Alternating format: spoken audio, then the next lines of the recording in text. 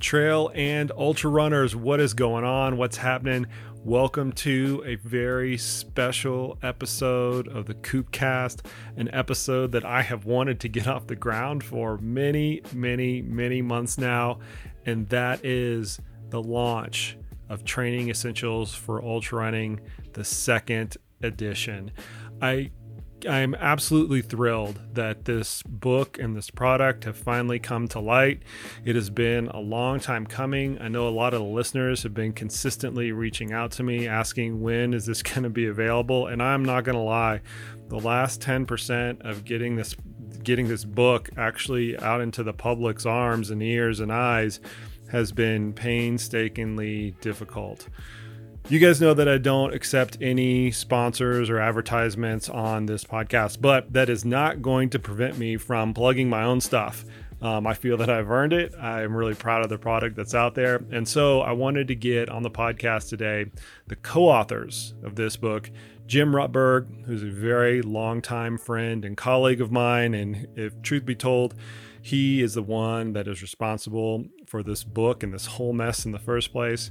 And a new co-author of the book, one of my coaching colleagues, Corinne Malcolm. I wanted to get them on the podcast to really describe how the book really unfolded from a content perspective and what you all, the listeners, can expect if you do happen to go and buy it. The book is available now. It's available via paperback on Amazon. It's available in an audiobook format, an enhanced audiobook format that we talk about during the course of this podcast via Audible. And it is also available on my website, jasonkoop.com/book or /book in a special edition hardcover that is only going to be available on my website. You're not going to be able to find it on Amazon or anywhere else like that. And I will personalize those copies for you if you want that to be part of your information arsenal coming up for this next season. I had a revelation just a couple of days ago when I was proofing the book that I finally have come around to the understanding that this could be a title that sticks around for 20 or 30 years. It really could be something that we see future iterations of. And I don't say that very lightly. I've always said that I'm a very reluctant author. I'm not a writer by trade. And I think something that comes out through the course of this podcast is that it took a lot of cajoling for me to actually take the leap of faith and write a book. And even after the first edition of the book, I realized that I wanted to make a vast number of improvements and adjustments to the content, and I was able to do that on this particular edition of the book, and I'm quite happy with it. And I really didn't realize how impactful it could be for all of the trail and ultra runners out there and all the trail and ultra runners that come to enter the space in the next few years until I started going through the proofs. So I hope the listeners, you guys go and check the book out. In an effort of full disclosure, we recorded this podcast, and I'm kind of laughing because of how old it is. We recorded this podcast just after all the production for the book and the audiobook were done. So we made references to things that happened in the middle of the summer, and it's just taken me this long to finally get the thing out in the public. So that's the reason for a little bit of the delay there, but the book's out, people. Go and check it out. I'm very appreciative of all the support that I've received from everybody throughout the course of the years and throughout the course of producing this actual book. Here it is, the preview of Training Essentials for Ultra Running, second edition, with the co-authors of the book, Jim Rutberg and Corinne Malcolm.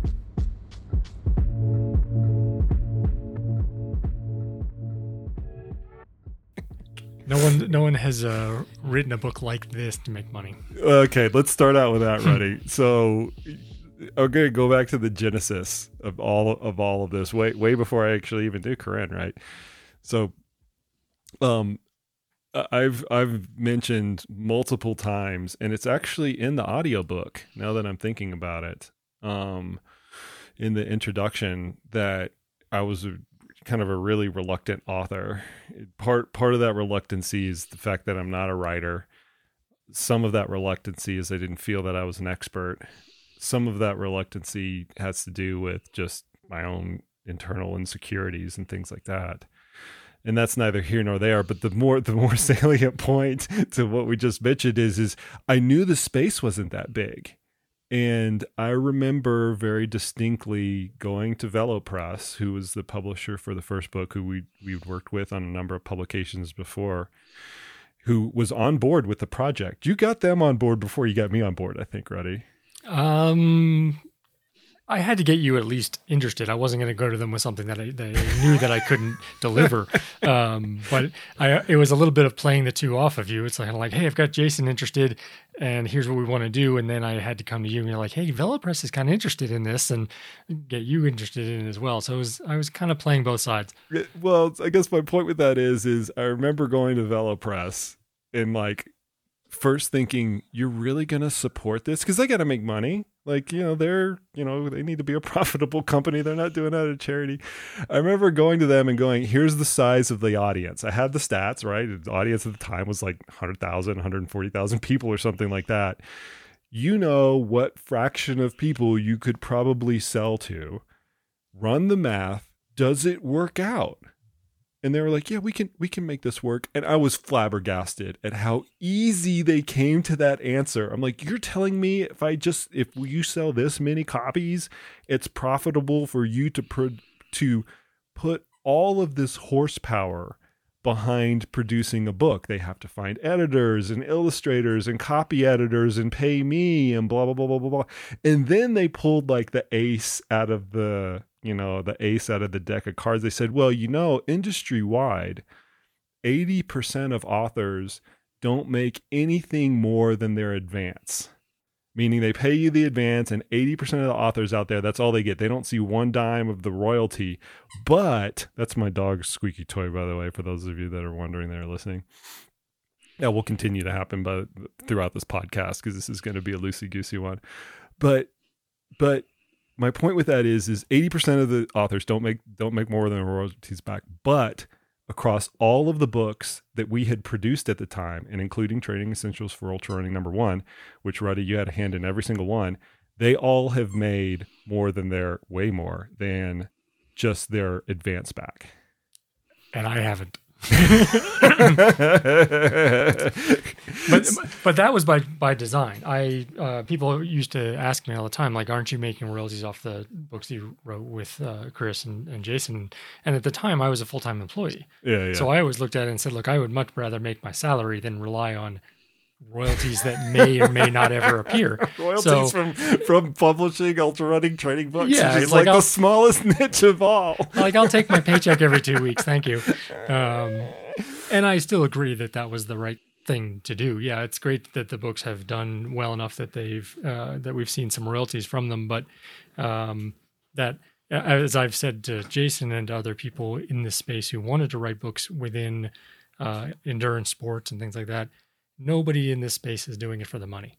You have to be. There needs to be a different reason to write the book, and I think everyone's agreed with me in terms of understanding that. My thing with books has always been, it is a great opportunity to present a subject matter in its entirety. So you can cover it from A to Z in one big idea and get it into somebody's hands so that they can digest it from A to Z, as opposed to, we've all written articles and done, smaller bits and pieces.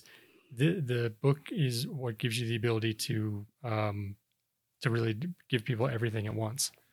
Well, and one of the things that I kind of continue to like fall back on in this whole proposition, because you're right, nobody's going to become a zillionaire writing a book. Corinne, I know this was like your first foray into it. I think I was very obvious from the get-go that we're not going to, retire off into the sunset after this is published. We'll do okay. Don't have all the confidence in the world that that's going to be the case.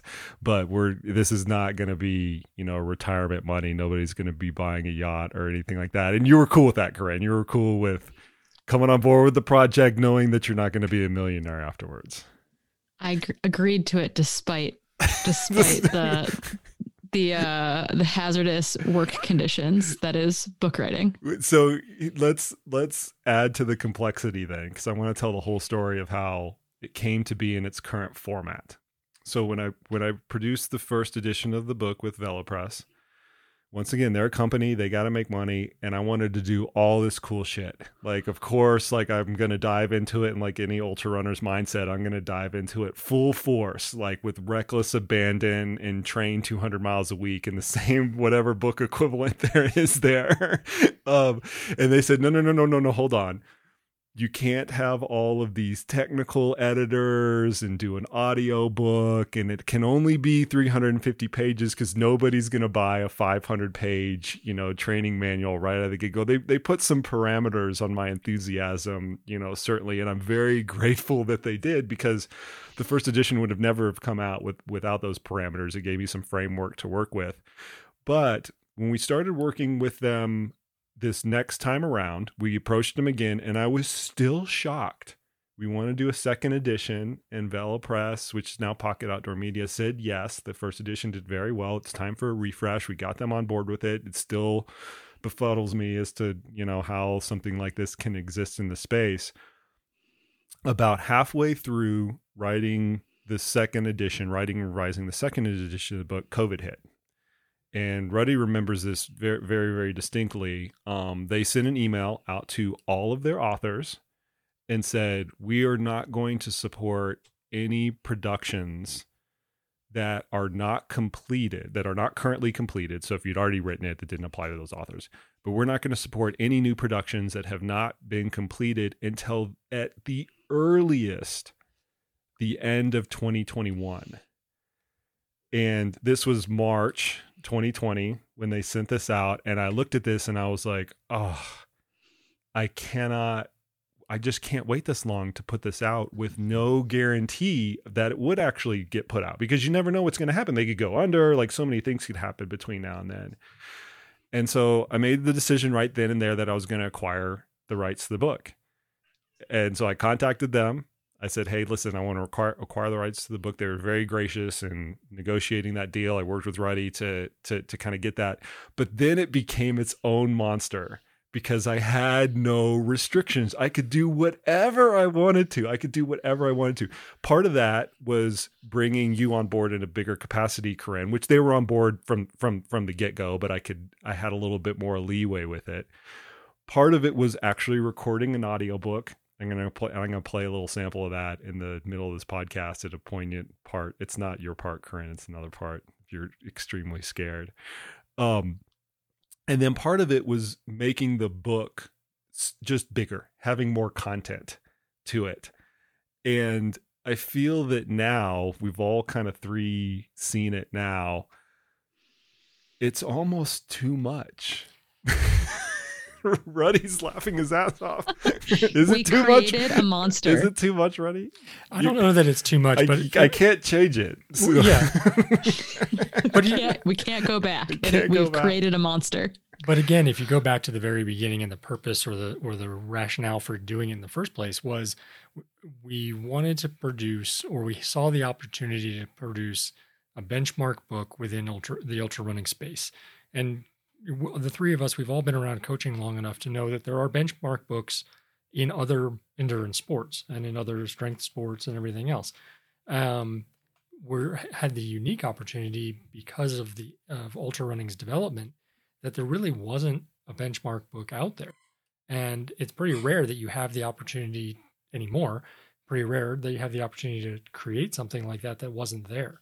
So, the first one was a complete work, I believe, and this one is an expanded one, not because we just wanted to hear ourselves speak, so to speak, but we were getting questions about the things that were added to the book. It wasn't that they were, hey, we just wanted to hear ourselves talk more. Right. We wanted to come up with some more esoteric, things that nobody cared about. The material that is new for the book are all things that came up in the speaking engagements that you did, in podcast responses, in podcasts that you produced, all of those kind of that feedback that we got after the book, which is again part of why you write a book. It's something that it's a platform from which you can go out and speak to audiences, and you have an idea that you can present, and you have something you can interact with, and that they can come to a speaking engagement and have a conversation with you at that point. You mentioned something that I'm going to go back to, is this benchmark book thing. I've told you this before. I had a hard time like wrapping my head around that because that's kind of a tall order. We mentioned in the interview that is in the audio book that I had these books that I leaned on, like The Lore of Running, like Jeff Galloway's training program, like Better Training for Distance Runners, like these things that I had kind of like used as coaching manuals for myself. And when you initially said those words during the first edition of the book, that was like super intimidating to say that, like, fuck, I'm gonna like have to. I was putting myself to have to live up to that level of standard, right? To that standard of all of those other benchmark books that I had used. And time will tell whether or not this book and the next edition of this book and the third edition and the fourth edition and however many editions it goes to, time will tell whether that is ultimately going to be the case, whether it is a reference book for forever. But just the concept of it, I had a really hard time wrapping my head around because of the enormity of that statement. Yeah, but that's the nature of, ironically, that's the nature of coaching. I mean, our job as coaches is to help athletes to figure out or discover that they can do more than they think they can, or that they're capable of doing something that they are intimidated by, or that they have potential that they haven't recognized yet. So you didn't have to realize that you could do it. I had to realize you could do it. And I was pretty confident that I knew that you had the subject matter, the domain expertise to do it. We had no idea going into it whether the writing component was there. And that's still up for debate. Well, thankfully, you did a lot more tremendously more of the actual writing in the first edition than in the previous books that I'd worked on. So, and that was great, because it was less that I had to do, honestly. And I think it came out better because it is really your voice with some help as opposed to my voice with, the information coming into it. Yeah. So Corinne hasn't been privy to this process a lot. But so I just finished, as we're recording this, I just finished the bulk of the read for the audiobook, which is kind of why we're sitting down now, because there's actually a light at the end of the tunnel. There's pieces that I wrote from scratch that I read. There are pieces that Ruddy initially wrote that we rewrote together that I read. There are pieces that Corinne had written and then we rewrote and I read. There's a piece that Sarah Scazzaro wrote and then Ruddy and I revised and I read. By far, the easiest one for me to read were the ones that I wrote myself. The other ones were complete clusterfucks. Just every other word was this isn't like, it's not that it's like fake or anything like that, but it definitely was really challenging because even though I had a big hand in the rest of the content, I didn't originally write it. It was a hard thing to do, way harder than I thought it was. Well, when we started and you asked kind of like how to get started or how to do the first one, I was I didn't know it's such a rookie thing. How do I start this book? Well, I think I wrote the intro. Yeah, right? Because we had to write the That's right. proposal and everything. Pre-sale material. And I think my kind of simple advice was write like you speak. Yeah. I mean, how would you tell somebody this information verbally, and just do that in writing, and it usually is going to work out pretty well. If anything, the chapters that I had more of a hand in were probably, and I felt bad while I was listening to you read it too, because I recognized like, oh wow, I made this more complicated than it needed to be, or that it's hard to read because of the way I wrote it. Because I don't do those speaking engagements, and I don't do as much of the verbal delivery of those of books and of content. So I'm used to just seeing things on paper. And when you're reading something in your head, you can use words that you can't really pronounce. Yeah.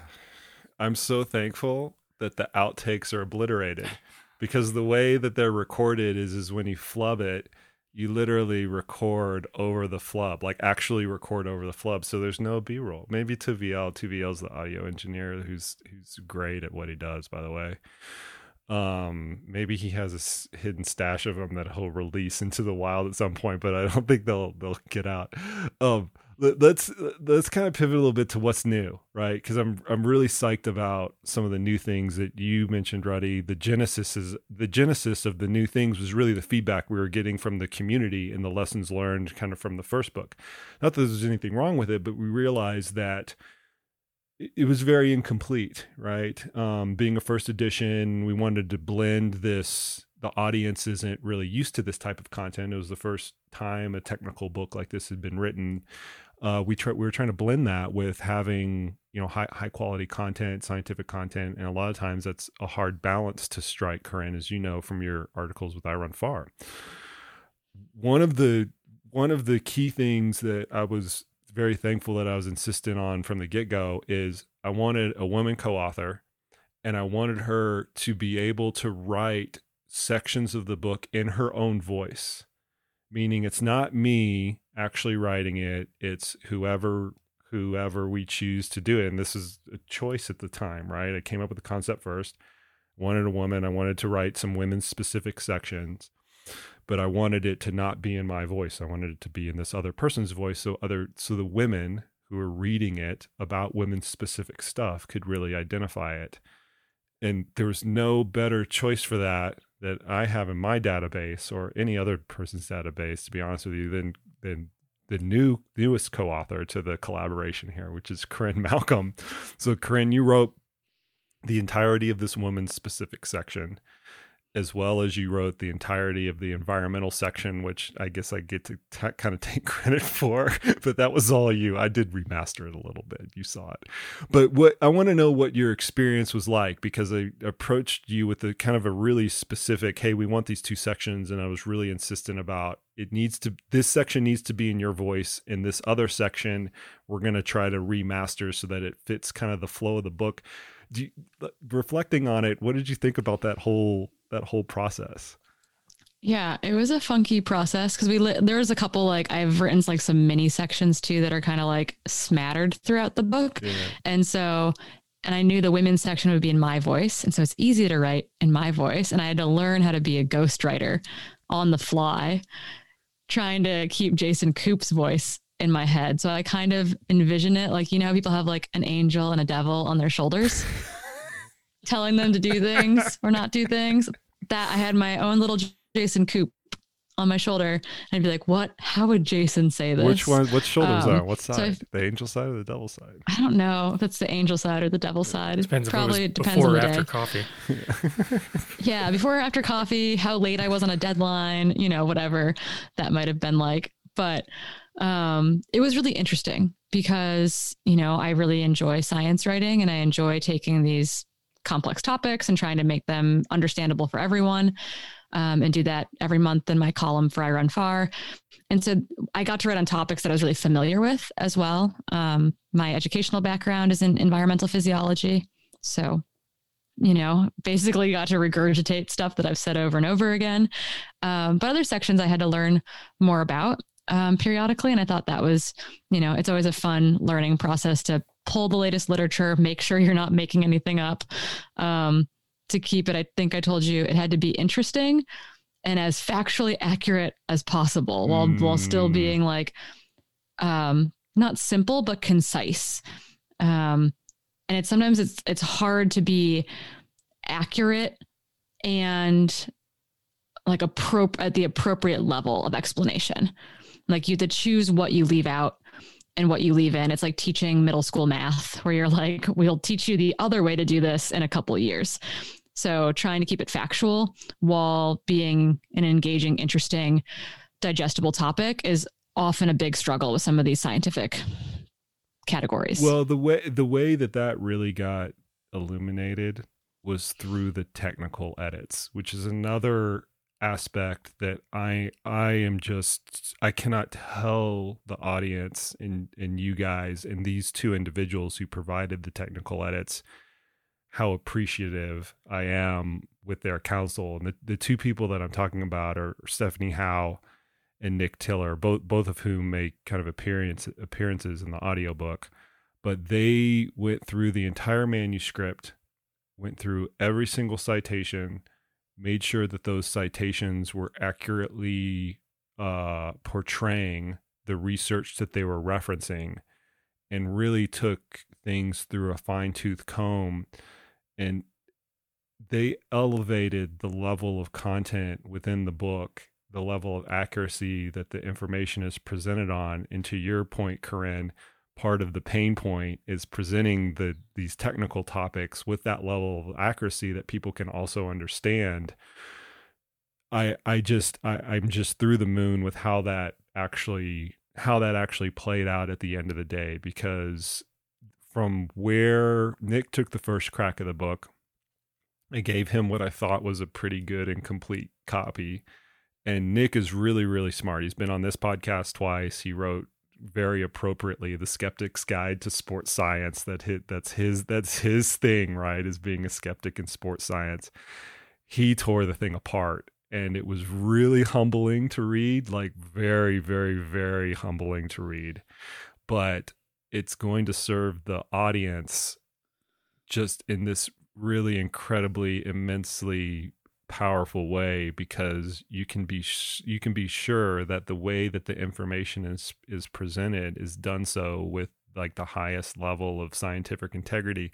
And then Stephanie got like the second, like kick at the wounded dog. So after I had, gone through all of Nick's edits, I kind of went through the whole thing. I passed it off to Steph, who just had her first child, by the way. Like, so kudos to Steph for like being the freaking Iron Woman warrior, cranking this thing out with a freaking infant, at her side the entire time. It just got raised up another notch. So I'm just really, that's one of the areas of that's one of the the new areas of not only the book, but like the process as a whole, that I'm just really, really grateful I bit the bullet on. I, spent a little bit of extra money in the production of the book. I had to eat some humble pie across the process, but I'm just really happy with the way the book and the product turned out after all their counsel. I think that the edits, the edit process after getting it back from them was the more difficult process, because now we were looking at comments and at recommendations or suggestions and having to go, okay, yeah, I see that point, but can we really, what do we do with it? Do we, if we make that change, it's going to mean half a chapter more of explanation, or have we gotten it close enough, from which thing is, again, going back to Corinne's point of how much can you explain? Because there's always going to be a but to all of these things. Like, well, here's how you do heat acclimation. Well, yeah, but then there's this and this and this and this. So there's always going to have to be that decision point of where's the stopping point of this is how we're going to say it and how we're going to leave it. I think the what I call the logical extensions of the research that we have to do a lot in coaching. I mean, we have to look at sports science research and then make it applicable to athletes, tell them, hey, go out and run 2 hours or go strength train or kind of whatever. We're taking that research that's done in a very clinical setting and applying it to people in the real world. But the bigger extensions of that research, one of the things that I think is kind of clear throughout the book is when we're actually taking those. The research says this. Here's what you can extrapolate from that. Here's how you can apply it to your day-to-day training. The mental skills chapter in particular, which is the next thing that I kind of wanted to transition to, is a really good example of that, where all of the research it's kind of fractured and it really doesn't have a lot of really compelling evidence in terms of, if you do this, you will improve by 10%, which the physiological research does, right? You go through this interval training protocol before, after your VO2 max is up by 5%, right? There's a lot of that type of research in physiology. In psychology, there's not. And you have to take these bigger extensions of the research. And I think one of the ways that kind of like came through was presenting the landscape of all of the research and what different practitioners do, and then laying it out to an athlete in a periodized manner. Like the not to give too much of the, farm away or anything like that, might result in like two fewer book sales.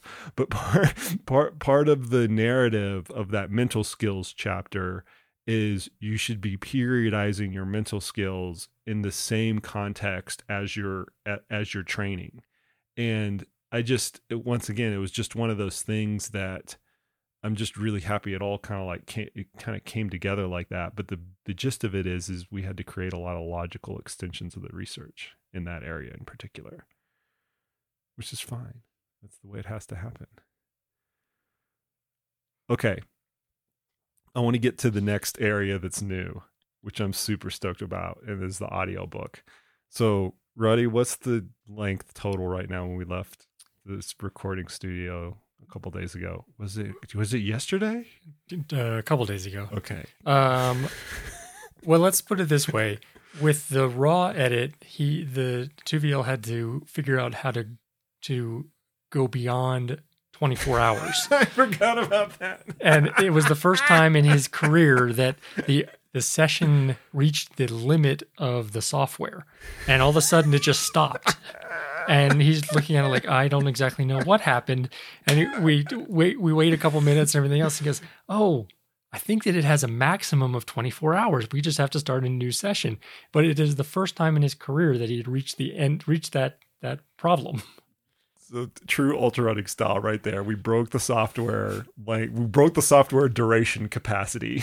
Now, granted, that was the unedited, version. There are plenty of big breaks in there, and it'll get shorter in editing and things, but not that much shorter. So we're looking at 20 hours, roughly. I think 20 to 24 hours once it gets all like kind of edited down. We don't know exactly what the number is, but it's about 3x that of actual studio time, just to give the listeners some perspective. So 20 hours is 60 hours in a booth, 6,000 F-bombs from yours truly that will never get released, hopefully. Corinne had probably a few dozen in the ones that she read. So first off, there's an audiobook. Go check it on Audible or wherever everybody catches that these days. I'm really happy with such a good sell. Yeah, I know, right?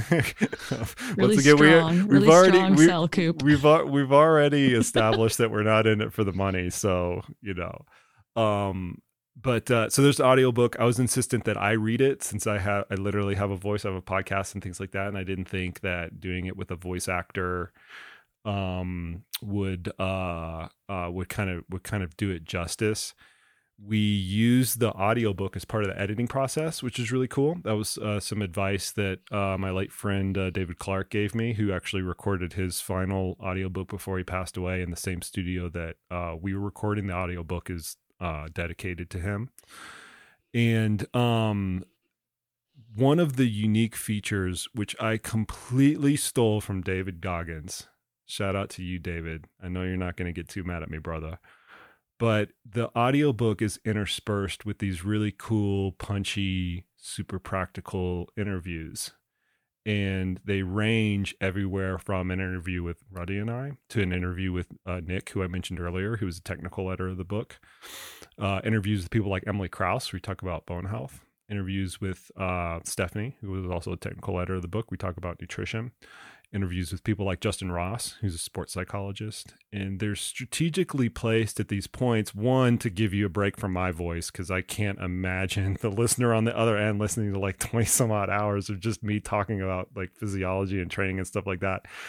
But it really ties together the practical elements that people are going to take the contents of this book and do something with them. To your first point, Ruddy, right? They're going to listen to this and say, okay, I'm going to go run XYZ hours tomorrow. So I'm going to really quickly play what some of that sounds like. This is an interview with Nick Tiller, and I can't remember offhand which one this actually is. It's just showing my audio engineering inadequacies right here. But if you can imagine, I'm reading the book, and all of a sudden we take what I call a break in the read. It all kind of starts out the same way. And this is what it sounds like. Okay, we are going to take another quick break in the read right here. And this time it is with Nick Tiller, PhD, who is a technical advisor on the book. And more important for this discussion, he's the author of The Skeptic's Guide to Sports Science, Confronting Myths of the Health and Fitness Industry. Nick, I want to talk about something that is rife in the ultramarathon world, something that is related to the weighted vest section I just read, and that is using anecdote to drive training practice. We just went over one of the techniques found in ultrarunning that has been popularized predominantly by anecdote, and that is the use of weighted vests. Okay, so you can imagine that like every hour or so, some like really cool punchy interview like that. And just to give 2VL some credit, that audio for that hasn't quite been mastered and gone through all of his magic that he does, which is why it's a little electronically sounding for people who have particularly sensitive ears.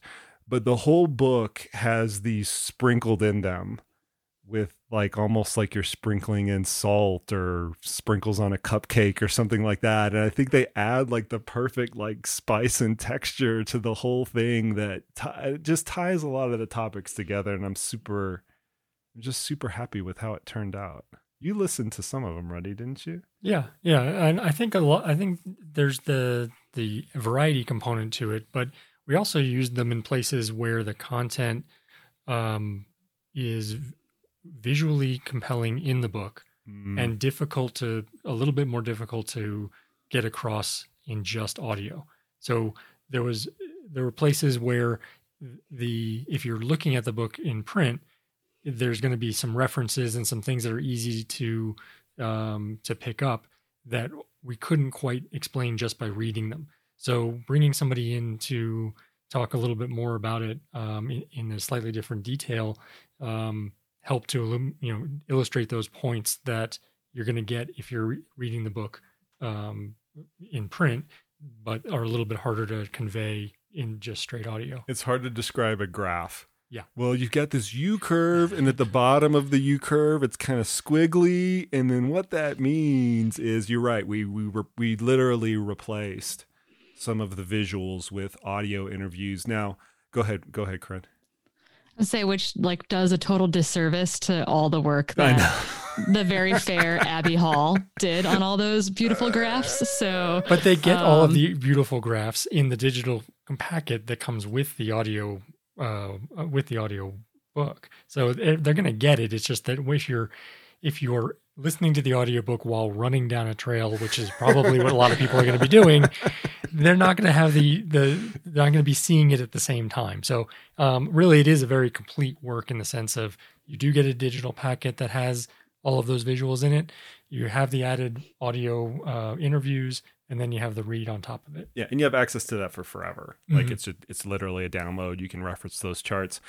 Thank you for mentioning Abby, Corinne. And so for those of you that don't know, Abby Hall is an elite runner with Adidas. Is that how we pronounce it now? Adidas, long A. Yeah. Okay.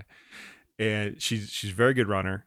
Qualified for Western States this year, just recently at Canyons. Maybe this will come out like right when Western States is being run. Who knows? This is when we put our unbiased plug in for Abby. Yeah, Abby's going for to Western States. There we go. Yeah. But having an illustrator that knows the content really well is a godsend. One, Abby's a very talented, and I'm not giving her enough credit. She both created the illustrations as well as styled the book, which both of those are big parts of it. Like people think you just write something down on Word and then bingo, bango, poof, magic wand, fairy dust, and all of a sudden it turns into a book. I mean, it actually has to be what's called styled into the right format with the right layouts, and the colors and the headers have to all match, and it's got to fit within the parameters of the size of the book. That's a monumental task. So she did all that. She did the cover art, the fact that she knew the content, not only from having the previous edition of the book, but also being coached by me. One was good for her as an athlete, right? Because she gets to see all the content and then apply it to her own training, and the content is authentic. I mean, it's everything that I do as a coach.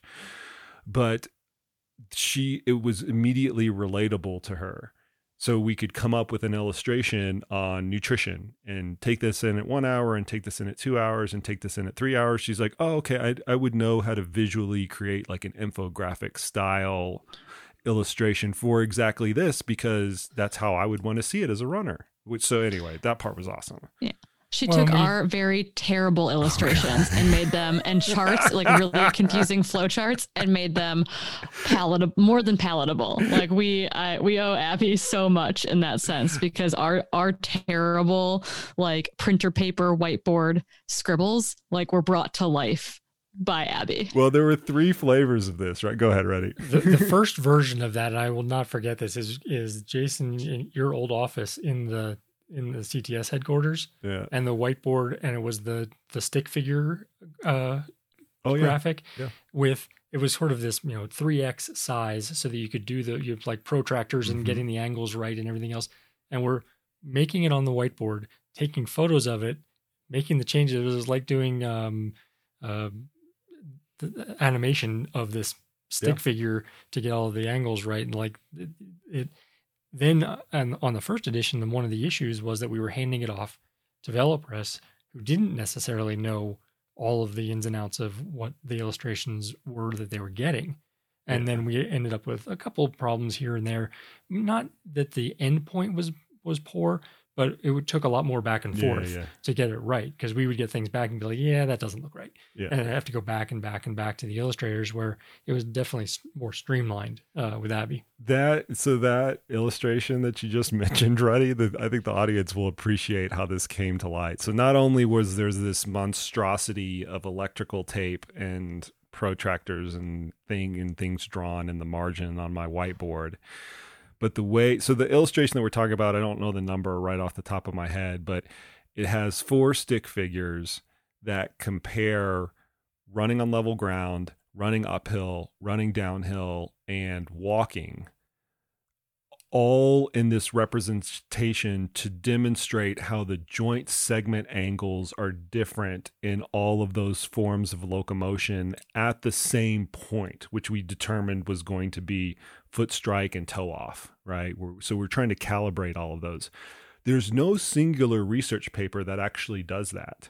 So what I did is I think that there were 4 or 5 different papers that I pulled all together to try to create these 3D makes me sound like I work at Pixar or something like that. It was very much not the case, to create these stick figures, these very rudimentary stick figures that I then calibrated literally with a protractor, because the paper did not have illustrations. It's not like I'm alchemizing illustrations from research papers. I'm alchemizing the data from those different research papers. Okay, this knee angle is at this degree. So I take that, I draw it out on the whiteboard, measure it with the protractor, tape over it with electrical tape. And I would repeat that for every single joint angle across all 4 of those modalities. It was like at least 5 or 7 days worth of work just to put that one illustration together. And Nick's comment on that after he reviewed it was, "That's pretty cool." And that made me feel so good. It's like after Nick gets done trashing me for like 14 chapters or whatever, just like the 4 little words, this is actually pretty cool. So I was like, oh, look at that. All that work actually kind of paid off. But so the long and the short of it is, shout out to Abby Hall, who's the illustrator. Very fortunate that she came on board with this process. She did a fantastic job. And the fact that it's all relatable to her is great. I think that's another one of the things I didn't think about. All this content is by endurance athletes, right? I mean, it's all, we kind of own it. We're endurance athletes. We're invested in the sport. We, if we don't get it right, it's all our faults. But we should know what we're doing, I guess, is what I'm saying. A lot of times when you work with a publisher, and once again, I think we're both, Ruddy and I, are very fortunate that we could initially work with VeloPress on this. But one of the problems with the publisher is they don't know the space well enough to be able to provide like guidance on certain parts of the content, I guess is what I'm trying to communicate. I don't know that I would necessarily agree with that. I think that especially there, so I've had the opportunity to work with some of the larger sort of mass market publishers as well as VeloPress. So if you're working with, say, Rodale or Penguin or some of those, I think that's where you end up with more of an acquisitions editor or a development editor who really has very little experience in what your subject matter is. VeloPress is a specialized publisher in mostly endurance sport. So at least they know the context. They know, and especially they know the audience. So one of the things one of the kind of pain points that we ran into a little bit was of them saying, "Hey, this is what's going to sell in terms of this is what people are purchasing, and the tone and the length and the level of complexity." And then that was, there's a push and pull there all the time between, I want it to be more technical. Well, it needs to be a little bit more mainstream, and you're pushing and pulling on and trying to find the right balance there. But I think they do a very good job at knowing what that endurance athlete audience wants and finding it, because the larger publishers, the Penguins, and not to call out any one individual, but just in general, the large publishers, they do a very good job in certain areas, but in the niche of endurance sports, VeloPress really, I think, has done a good job at figuring out what that audience is looking for and finding authors and finding books that can be published in that sense. Not only that, but they, I guess I'm somewhat loyal to VeloPress in the sense that they support their titles long term. 100%. Some of the other books that are 100%. In there, whether it's the Time Crunch Cyclist and Time Crunch Triathlete, or Joe Friel's books with Training Bible and the Training and Racing with a Power Meter, if those books had been published by one of the very big mainstream publishers, they would have been published once and been done. Yeah. But because of the way that VeloPress, because of their philosophy, they support that back catalog very, very well, so that endurance athletes can purchase those books for long term. Well, the big publishers, not to get too nitty gritty with the publishing industry, because nobody cares, but it's my podcast, I can talk about whatever I want to. The big publishers, they're like at the casino. They're looking for the next David Goggins book, to use his name again. They're looking for the next book that's going to get into the top 5 on Amazon, and then they're set for the year. They don't have to worry about anything else. So they just roll the dice with 10 or 20 different people across more than that, but a lot of people across a lot of different genres, and they ride the winning horses until they're dead. And the horses that suck, they just put them out to pasture and, let them live their, life on other. I mean, literally, that's the way it works. They make all their profit off of a very few titles. And if you're in that group, you're going to get a lot of support. But if you're not, it's kind of like, me, you need some marketing money for this? I don't know. I don't know if we could do this. You're ranking on Amazon's in the, 100,000s. Like, it's just a really rough industry. Right. And then you go back to your early statement about 80% of the books don't make more than their royalty or their advance money. Well, that's part of the reason, is that you essentially write the book, they put it out, you get about 3 weeks worth of marketing to see whether or not it's going to catch or not. And if it doesn't, you're pretty much done. And if it does, then they they kind of shuttle the money behind it. And that's just sort of the way that market is. So some of the smaller publishers, I think, are finding ways to kind of beat that system a little bit. Yeah. And then the self-publishing world is beating that system or changing that system as well. So I think, if anything, this environment and you going from sort of a specialty publisher and then going to self-publishing is the way that things are progressing for books that wouldn't otherwise get the level of support that they need in order to exist. Corinne, does this make you want to write your own book? All this banter about not making any money, it's a shit ton of work, your publishers don't want to support you. It's definitely not a strong sell. Let's put it that way. One of my younger brothers is a self-publishing, young adult fiction author, and he just loves it and does his own thing and is having a great time. And I recognize that the things I want to write are super, super niche. And so it's what do you do with that? I don't know. It's risky. Well, I guess that goes back to a question for Jason, really, is, okay, so you wrote the first one basically because I cajoled you into it. That's all your fault. And then we're working on the second one. What did you either find that the benefit was for having the book out there? And then therefore, after the benefit of the first one, what was the incentive then to do the second one? That's a good question. Self-punishment. No, I mean, I really, not to like get too egotistical on the thing, but it really resonated with me to continue to have a benchmark book out there. That's once I realized that it has the potential to do so, and I like wholeheartedly believed it, I kind of viewed it as like part of my legacy, which is, it's hard to say those things in real time because the history books will eventually write your legacy. But I'd be fooling myself if that didn't cross my brain from time to time. The other piece is circling back to something that we mentioned earlier, is there was so much more that I wanted to do with it that either got left on the cutting room floor or I just didn't do very well. There are a lot of things that I wanted to explain differently. I was going to say fix, but that's not the right word. There's a lot of things that I wanted to explain differently or more thoroughly, or put a different context on. The strength training chapter is a great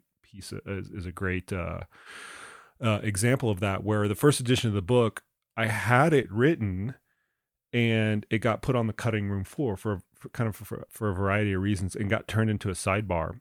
And I got hammered on it. I got in the, Amazon comments and shit like that, which if you ever publish a book, don't read the Amazon comments because you can't do anything about it. When you go to write a second book, then go and read that and take it into context, but don't read it in real time because there's nothing you could do about it. And all it is not all, but a lot of it's irritating. But one of the bigger criticisms of the book was that one section. Out of 100,000 words that the book contains, a 500-word sidebar gets all of this vitriol from the community. I was like, okay, well, all right, I'll take that. I didn't explain that correctly. I didn't fight to leave the content in there enough, I guess. So I'm going to go and redo it, and I'm going to do it right. And that's exactly what I did. I brought in the experts. I brought in Sarah. Hey, Sarah, let's go ahead and let's design this. Let's come up with the content collaboratively together.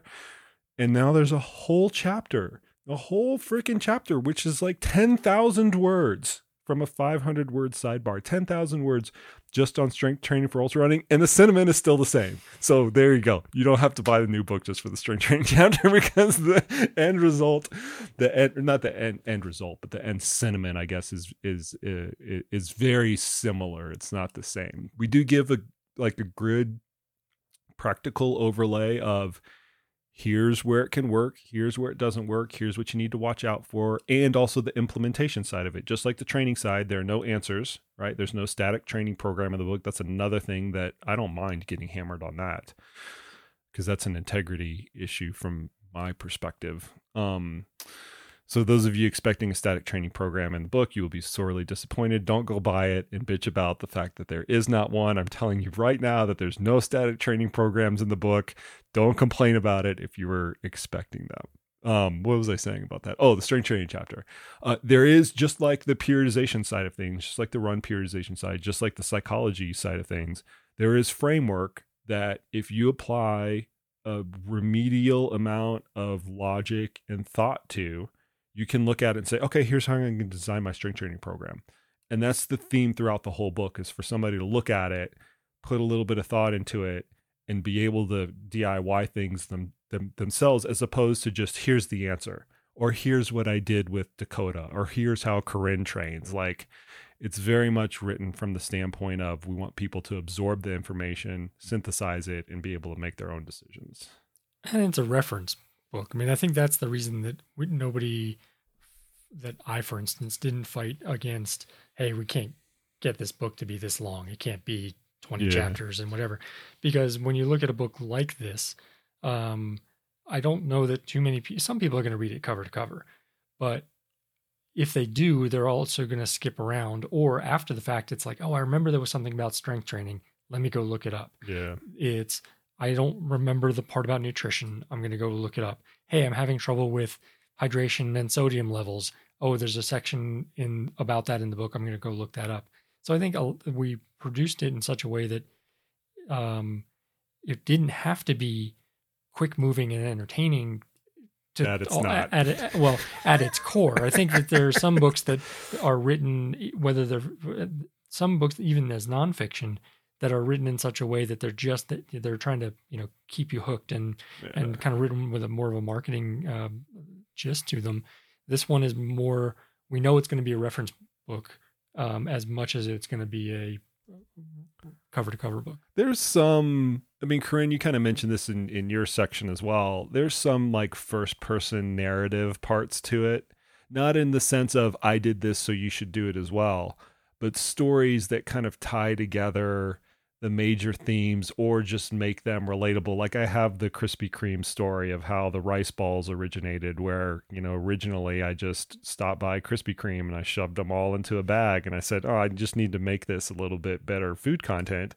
So I'm going to create this rice ball recipe, which I totally stole from Stacy Sims. That's another theme in the book, that I'm just like stealing and adapting things from other people and putting my own little spin on them.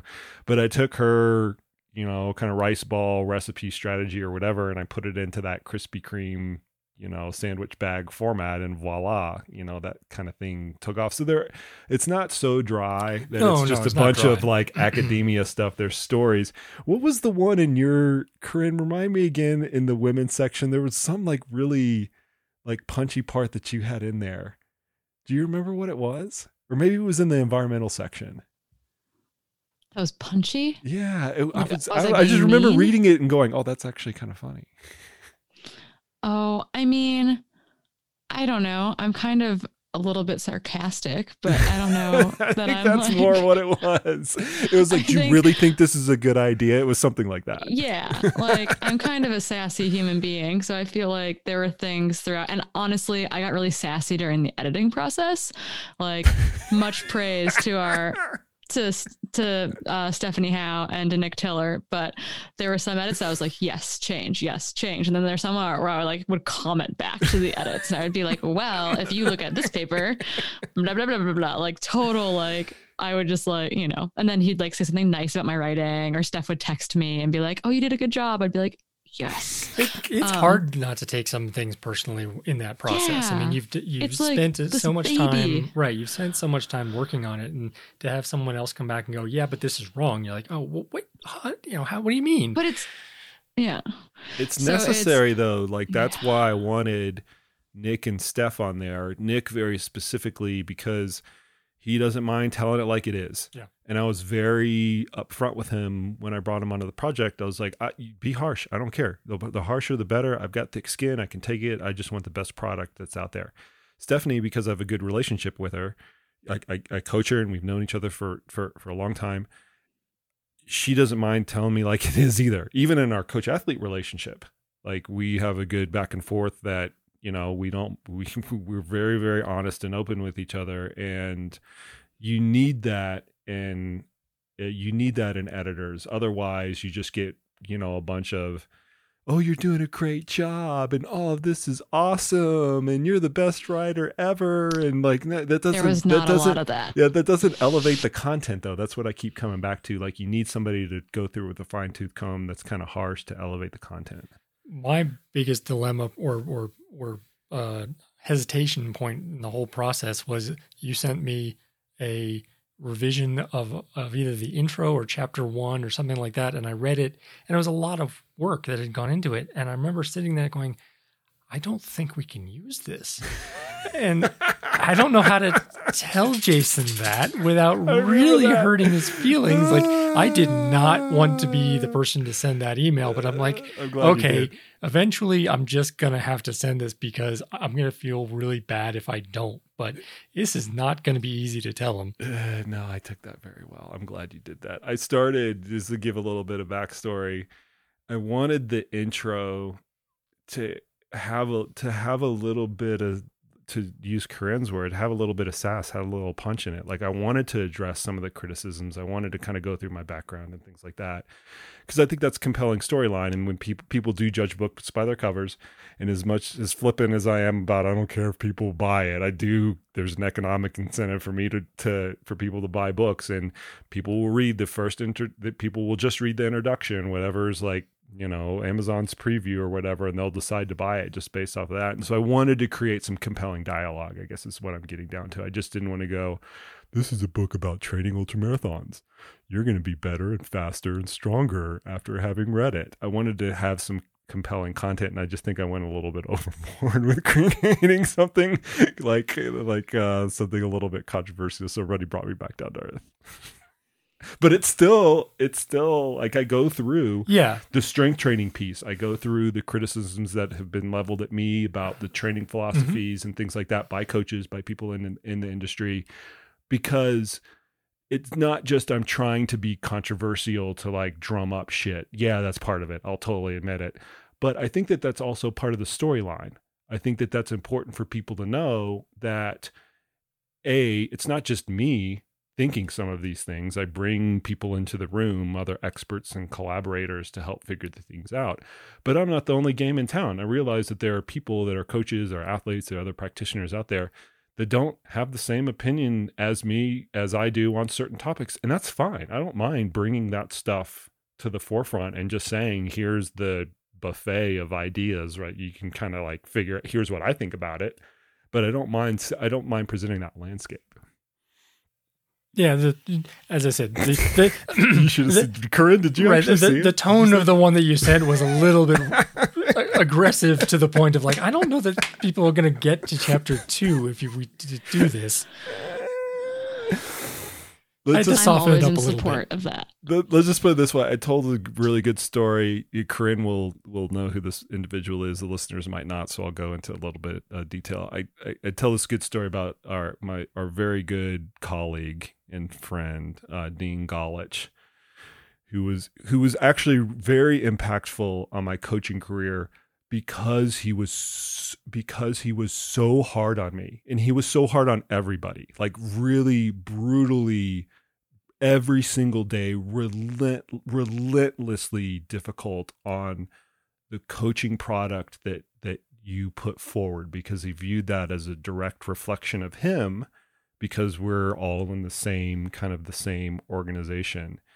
And so I used that story as a kind of a formative part of my coaching development, where I didn't have it very easy. I didn't know a whole lot. I didn't come from a PhD level background. I didn't have Ivy League education. I was working in sport groups of which I had no clue. I was a runner, and I was working with cyclists and triathletes. I had no idea about the culture, how the sport worked, or anything like that. I had to freaking learn everything. And every single day I got my ass handed to me by Dean, who would just take me to the woodshed. You don't know what you're talking about. You need to go look this up. This is, dog shit training, like the whole 9 yards. And I went a little bit overboard on painting that picture. But the fact of the matter is that was really formative in my coaching career, not just Dean, but the whole group of coaches that I initially came into contact with, which I'm still very grateful to have, to have that experience. But you're right, Ruddy. That story was not portrayed very well. Yeah, I mean, you and I came up in an interesting environment. I mean, we were both in that environment with Dean, interesting environment with JT. I mean, it was a environment where we were relatively very inexperienced in what we were doing, and then there wasn't as much of a. In other places, there's a hierarchy that goes, like beginners and middle managers and whatever else. We were dumped in with very, very elite experts. People from a very, very early age. And that was a very formative experience for both of us, because, it was definitely a trial by fire. It was trial by fire. So, Corinne, now we've been through this dialogue privately, but I'll say it publicly. Now you know why I'm so hard on you. I'm not that hard on you anymore, but I was hard on you initially. As well as the rest. That's what you told. I was going to say, I think it's illustrated by when I was getting hired to be a long-term sub last year. Oh yeah, that's right. Stella, the dean of faculty, called you up, and she wanted to know how I take criticism. And you said, nothing anyone says to Corinne will be harsher or meaner than any criticism I've ever given her. And also more honest. I said that too. Yeah. No, I was like, no, but okay. that has to be couched with like we're painting a picture of Jason as an ogre, and he's not like, you know, his bedside manner could use a little bit of, you know, softening, but it's not done abusively. It's done very constructively and with I care, think, lots of care. But I think it's very similar to the way the tone that's in the book is accurate to the way that you coach and the way that you work with colleagues as well, which is it's compassionate to a point, and then there's a point of you're just going to have to do this. Yeah. And I think that is part and parcel with ultra running in general.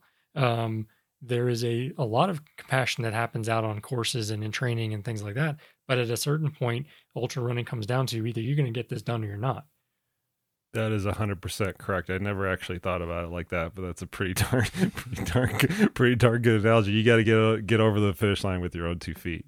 But needless to say, a lot of to ping off of your point, Roddy, a lot of the content within the book is a direct reflection of that upbringing. So it'd be remiss not to mention not only Dean, but as you mentioned, JT Kearney, who I've had on podcast as well, who, once again, if there was ever an angel that came down to form my coaching career, it was definitely JT Kearney, who did have the right balance of compassion and criticism. He did that better than no other person I could have ever imagined. And I remember every single Wednesday I could get 2 hours of his time if I bought him a venti, what was it? It's a venti caramel macchiato and a pumpkin scone over at Starbucks. And this is at a time where I didn't have 2 nickels to rub together. So plunking down $10 to get 2 hours of somebody's time to go over physiology was actually a pretty big spend for me.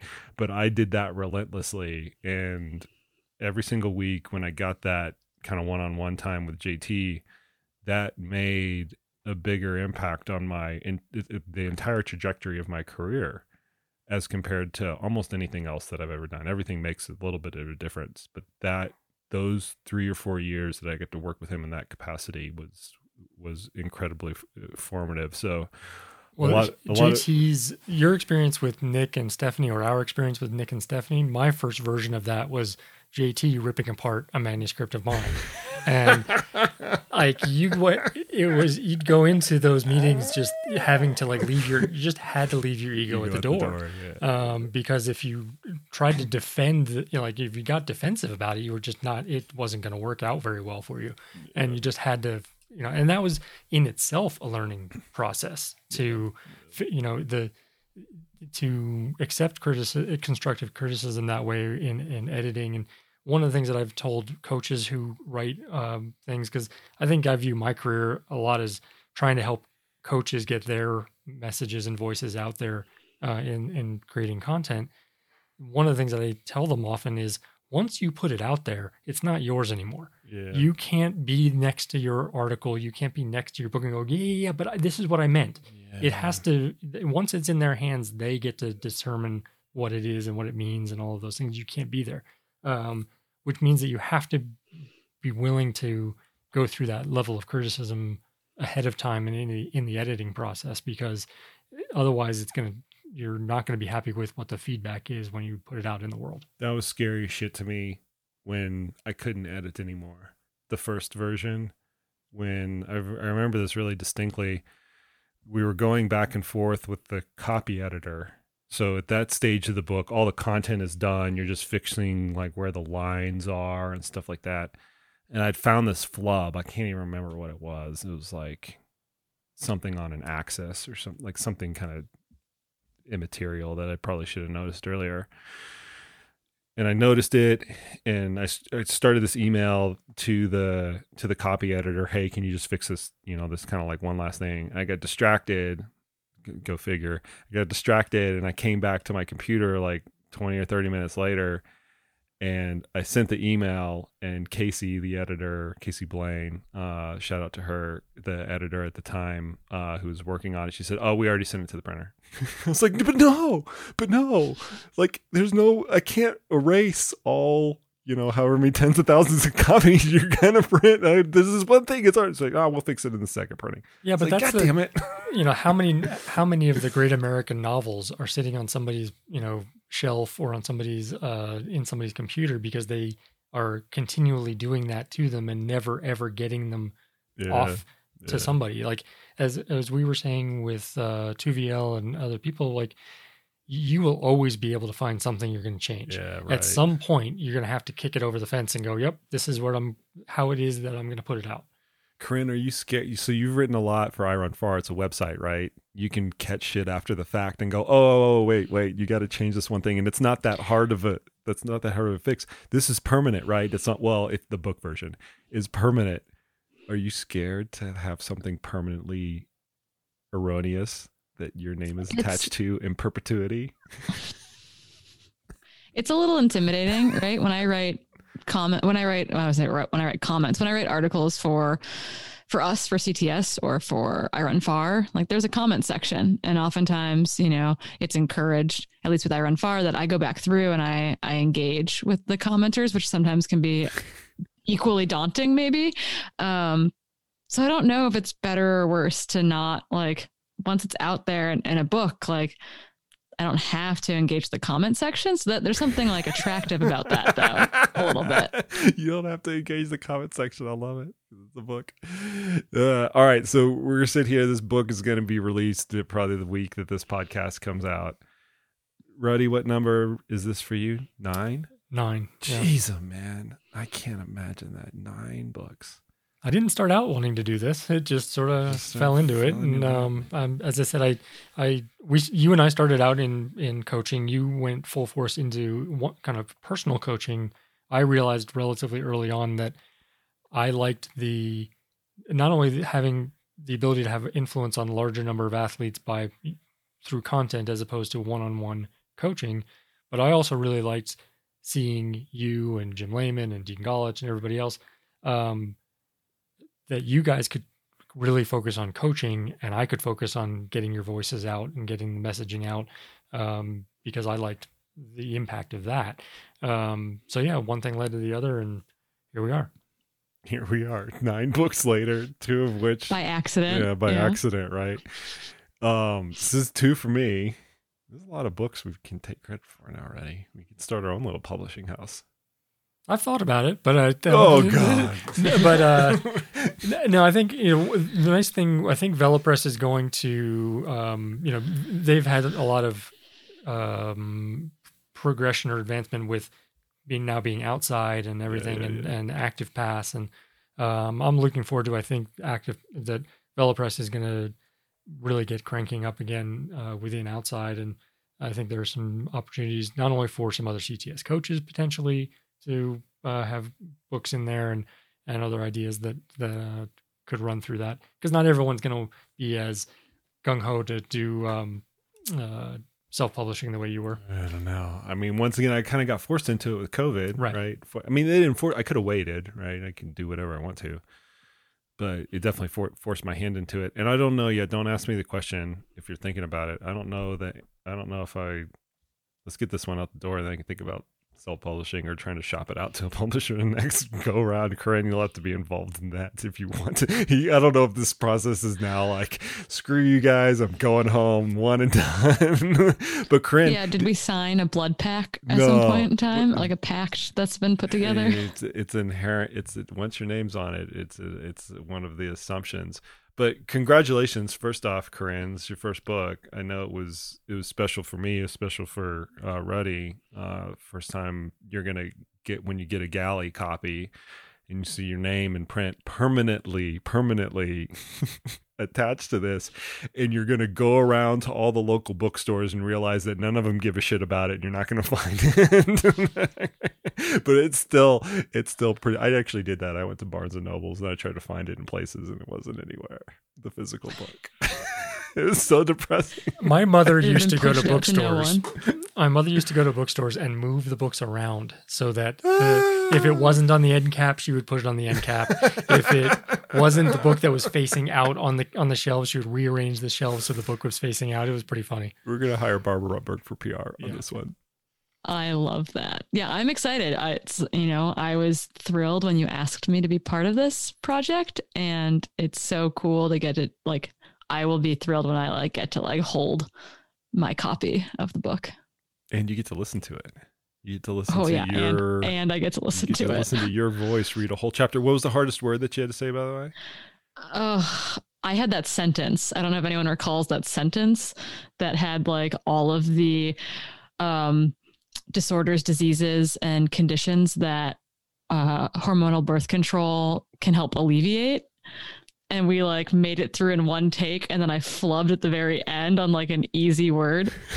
And so we were able to cut in though, so I didn't have to reread the whole sentence because there was no way I was going to make it through it after that. So yeah, I was disappointed with how many times I used the word progesterone throughout a chapter. That was very intimidating. Yeah, well, you said it. You said it good. But yeah, you get to listen to it. So congratulations, Corinne.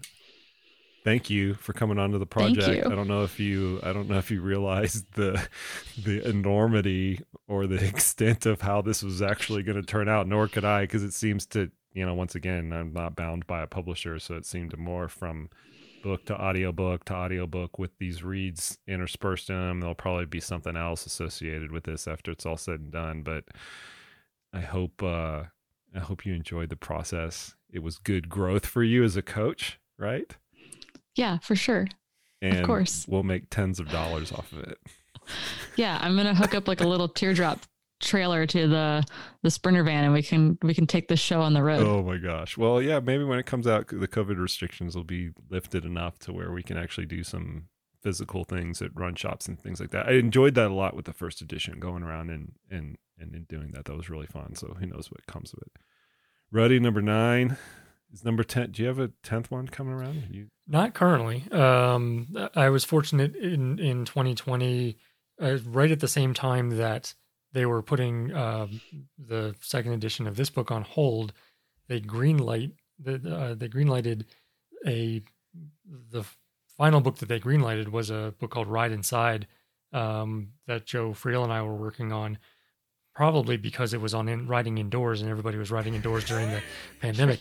Joe had actually... Wait a minute, hold on. So they kicked me to the curb because they're like, this ultrarunning thing's not going to work out very well. But let's go ride the Ride Inside horse. We're going to ride that to the very end because we know we can make money on that one. Wait a minute. That book had been in process for 2 years prior to the pandemic. Okay, likely story. And Joe had that book in the works for quite a while. It was actually done in January of 2020. And so it was in that beginning of production. So it was just the last one that they continued working on. And so convenient. Yeah, so convenient. It was definitely good timing. Very convenient. Mm-hmm. Maybe I'm going to start the conspiracy theory that you guys engineered the pandemic so everybody had to ride inside and you could sell more books. Instead of selling 10 copies, you could sell 20. Exactly. No, all due respect to Joe. You've worked with some cool authors. And I'm not just saying that because I've worked with you, but you worked with Chris. And you had a lot of cool titles with Chris. Mm-hmm. You worked with Joe. Joe's fantastic author, really well respected, one of the most highly respected coaches in the endurance world. Yeah. And then you get to work with lowly little me. You've spread the gamut, man. You've triathlon, cycling, running. Shit, dude. Y'all go hot. If you guys need a freaking co-author or ghostwriter or go Ruddy. He's the most experienced person in the game. Seriously. It's been, as I said, it's been fun, and I like the idea of one of the things that I've realized over the years is that different coaches or different people in general have their strengths in the sense that some people.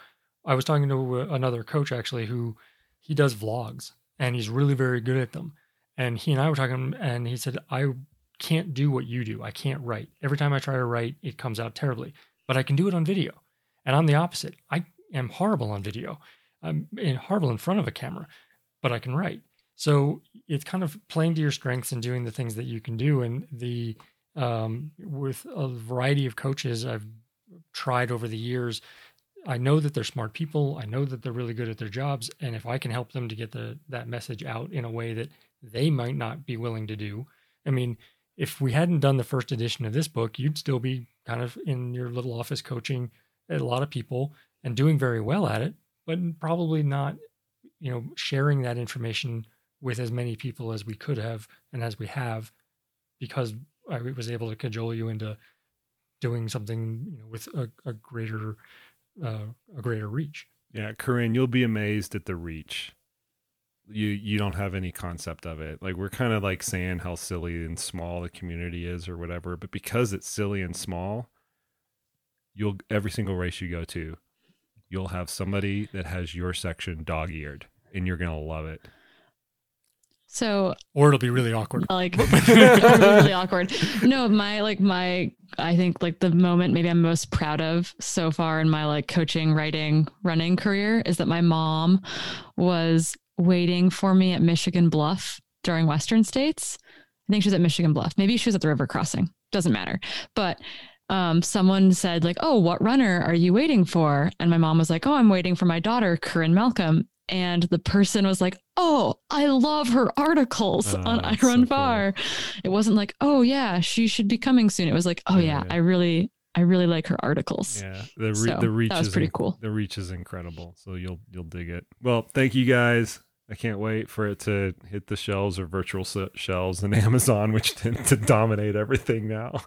Like I said, I can't thank you guys enough, and just really I can't express my feelings enough to just say how happy with the final product I am.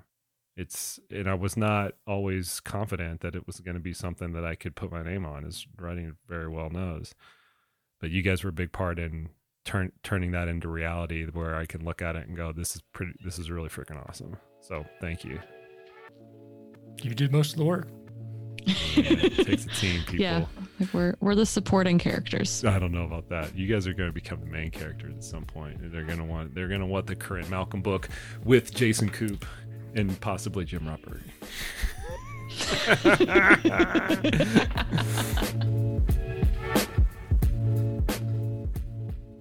All right, folks, there you have it. There you go.